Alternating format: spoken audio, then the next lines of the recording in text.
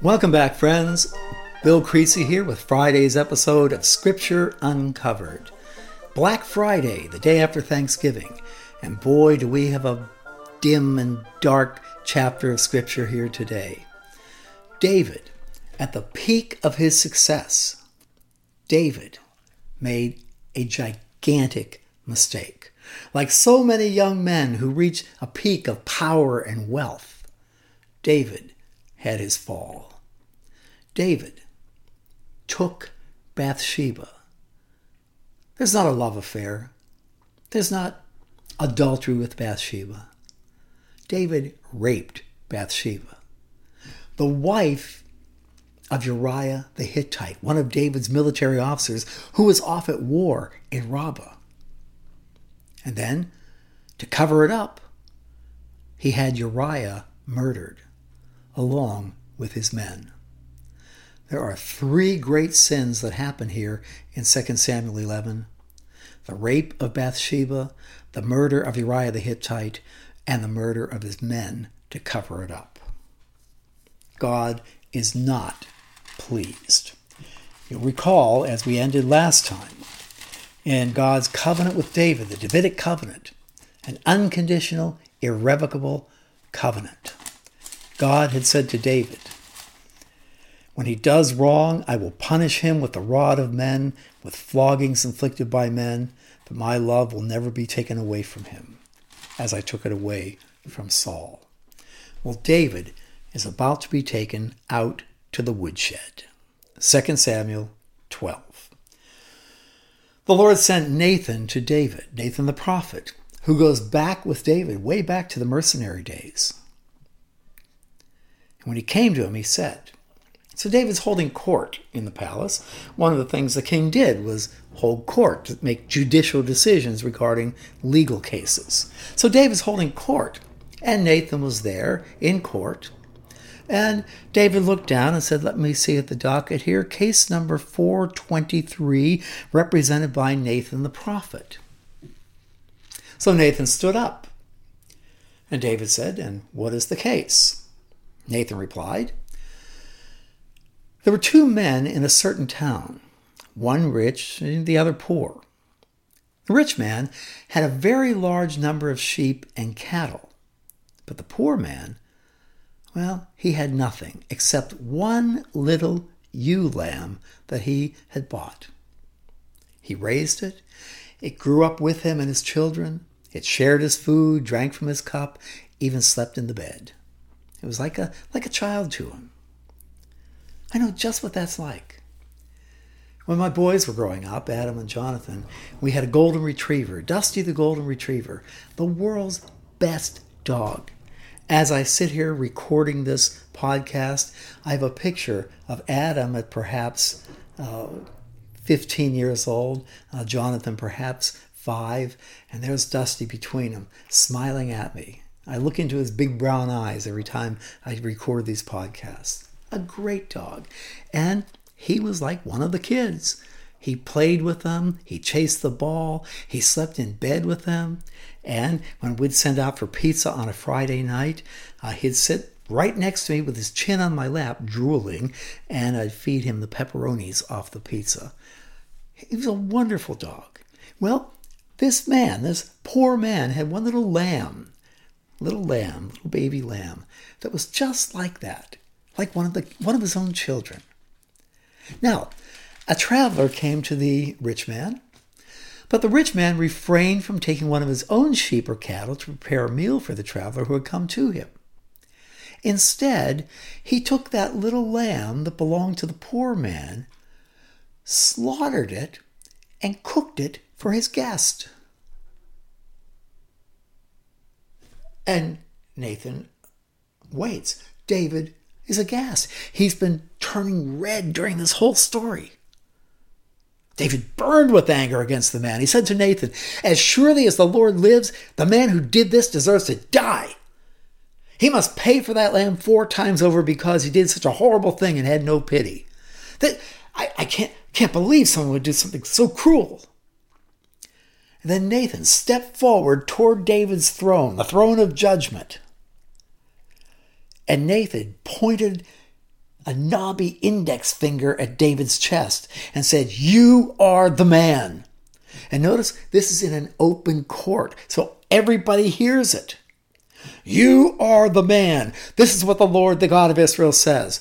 I anointed you king over Israel. I delivered you from the hand of Saul. I gave your master's house to you and your master's wives into your arms. I gave you the house of Israel and Judah. And if all this had been too little, I would have given you even more. Why did you despise the word of the Lord by doing what is evil in his sight? You struck down Uriah the Hittite with a sword, and you took his wife to be your own. You killed him with the sword of the Ammonites. Now, therefore, the sword will never depart from your house because you despised me and took the wife of Uriah the Hittite to be your own." Oh, with this, David blanches. He staggers backward. He's stood up from his throne. He wobbled. He staggered backward. And Nathan continued. And all this is in public hearing. And this is what the Lord says. Out of your own household, I am going to bring calamity upon you. Before your very eyes, I will take your wives and give them to one who is close to you, and he will lie with your wives in broad daylight. You did it in secret. I will do this thing in broad daylight before all Israel. And then David said to Nathan, he's speechless. The color is drained completely from his face. David said to Nathan, I have sinned against the Lord. And Nathan replied, "You're darn right you have, and the Lord has taken away your sin. You're not going to die. He told you that when he made that covenant with you. But because by doing this, you have made the enemies of the Lord show utter contempt, the son born to you will die." And Nathan turned around and walked out of the court. You could hear a pin drop. David staggered back to his private quarters.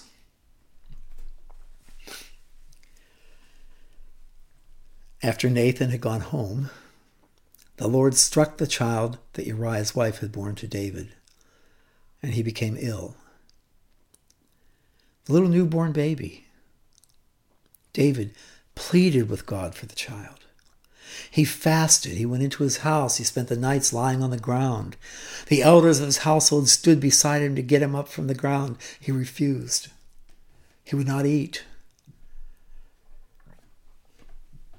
Day after day, David's in mourning, begging God to spare the child. On the seventh day, the child died. David's servants were afraid to tell him the child was dead.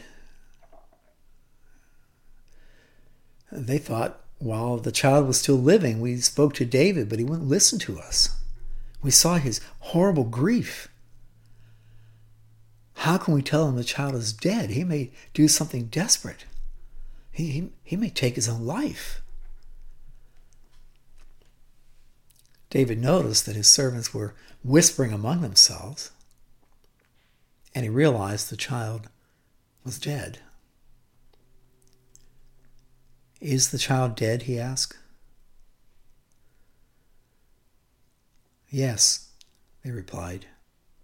"He is dead." Then David got up from the ground. After he had washed, he put on lotions and changed his clothes. He went into the house of the Lord and worshipped. Then he went to his own house, and at his request they served him food, and he ate. His servants are baffled. Why are you acting this way? While the child was alive, you fasted and wept, but now the child is dead, you get up and eat?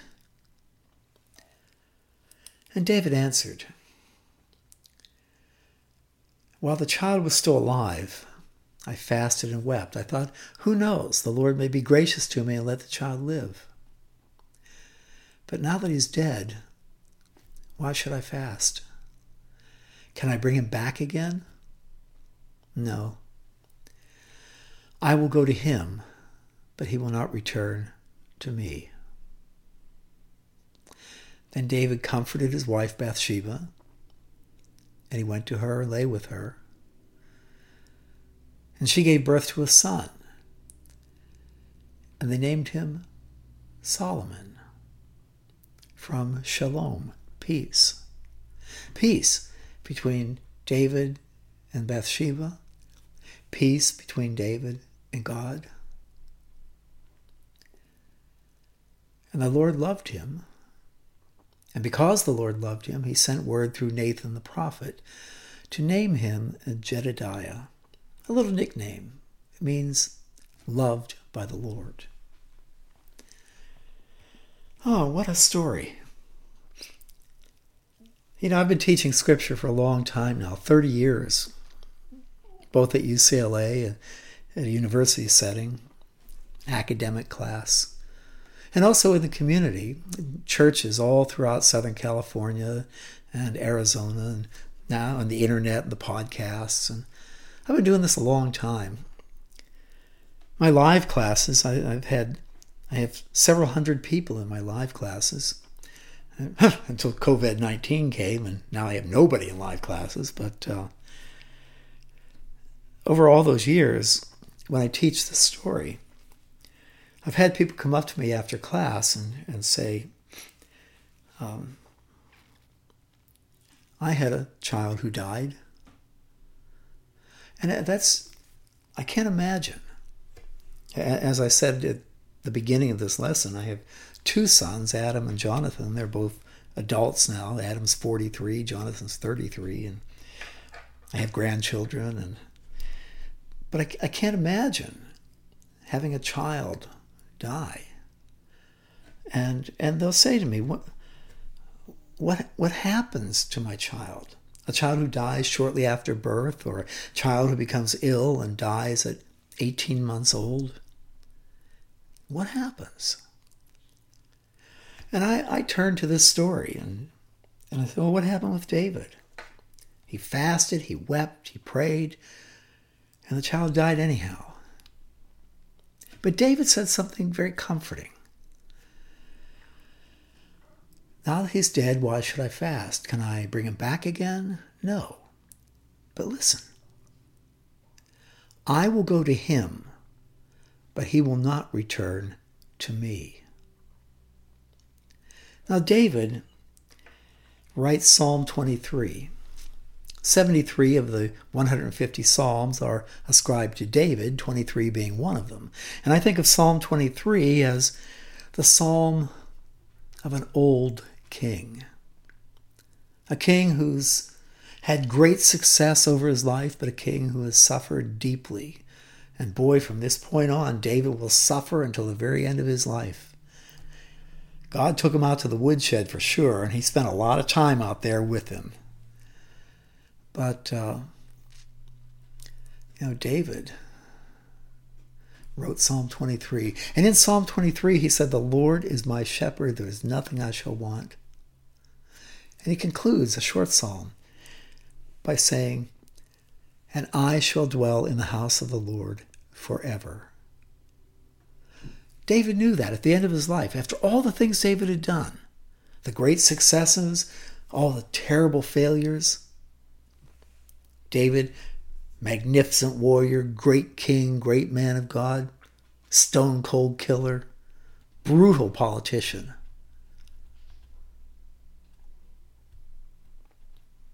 Much like Don Corleone in The Godfather.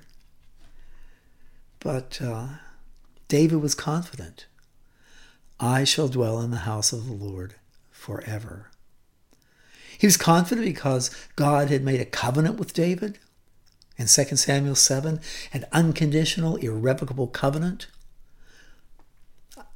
He will always be my man. Now, if he does wrong, I'll punish him with the rod. But I will never leave David. The Lord said that to us too. When we give our lives to Christ, we turn ourselves over to him. We step positionally into the family of God. We become adopted sons and daughters of God. And God might take us out to the woodshed. He's sure taken me out on occasion. But he will never leave us and never forsake us.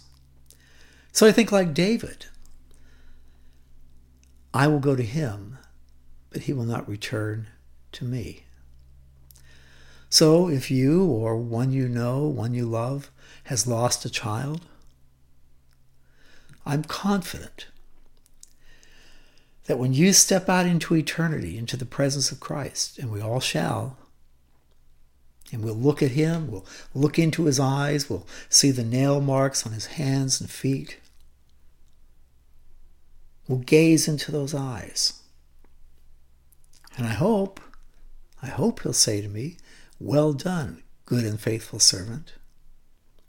But when that happens, when we step into the presence of Christ,